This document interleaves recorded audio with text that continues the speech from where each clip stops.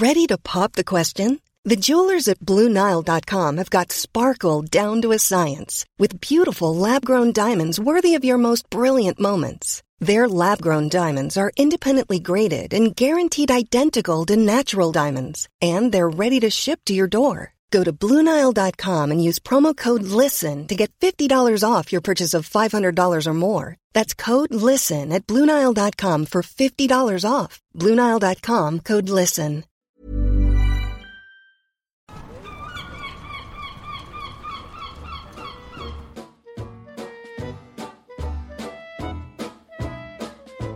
I presented individual goals with two objects. So I had two food objects. They were flapjacks because I could make these identical. I put them down on the ground under buckets so they couldn't see me handling them.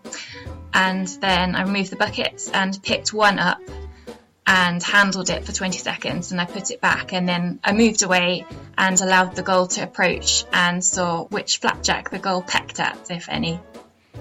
And you were doing this with wild gulls rather than in a sort of controlled environment? Yes, it was on wild gulls because obviously, well, two reasons. One, it's no one that I know keeps gulls in captivity. It's probably quite difficult.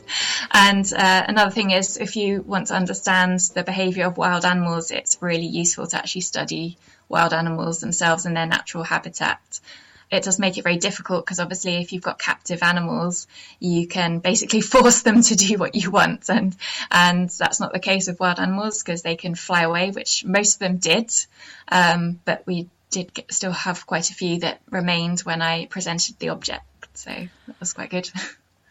So you've got your flapjack, you handle it for 20 seconds, and then it's more likely that the gulls will interact with that flapjack that you've touched rather than the one that has just been revealed out of the bucket. Yes, that's right. And was it the case that the item that was handled had to be food in order for the gull to be interested, or is there just an association with a human touching any object? Yes, I wanted to try and test this. So I repeated my experiments with the flapjacks with two non-food objects. I chose sponges because I thought these birds shouldn't have really seen sponges before. They wouldn't associate them with food. So I wanted to see whether I could handle any old object and that would attract their attention. And I found that they didn't go to the handled sponge above chance levels, really. I mean, more of them did go to the handled sponge and a lot of them did approach, which was quite interesting because they still seemed to be quite curious about an object being placed in their environment, but handling didn't seem to have that same strong attractive effect as food did. And did you have any insight as to why the gulls might prefer food that humans have handled? The main thing is it's probably really attracting their attention. It's attracting their attention towards that particular food item because of the associations they've made previously. Maybe gulls are used to humans handling food items, and when they drop them, the packaging is open and the food's more accessible, whether it's crumbs or whether like big bits of food, but it's always very accessible to the gulls.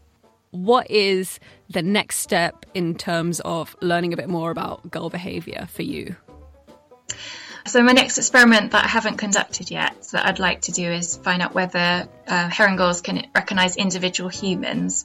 This kind of research has been conducted on wild crows, for example, not on herring gulls, and I think they might be an ideal candidate to test for this because obviously humans respond to herring gulls in very diverse ways. So they're getting mixed messages and it might pay off if gulls are in areas where they come across humans very often, then it probably is beneficial to be able to recognise individuals.